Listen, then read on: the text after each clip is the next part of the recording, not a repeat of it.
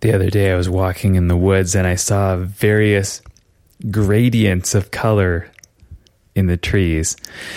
So, for example, what caught my eye was a coniferous bough, a Christmas tree bough, faded from dead brown needles to older growth, like a year ago growth, darker needles, to newer growth, lighter green. This was brown into dark green into light green. And I thought, it's a nice, beautiful gradient that an artist could use.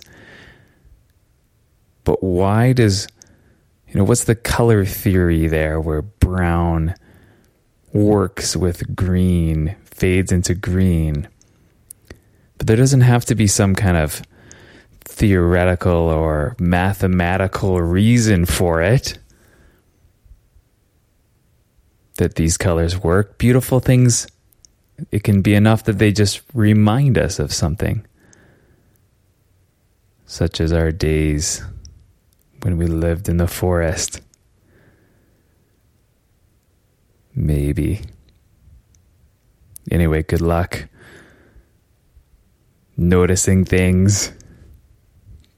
Thanks for listening, and I'll be back with another one tomorrow.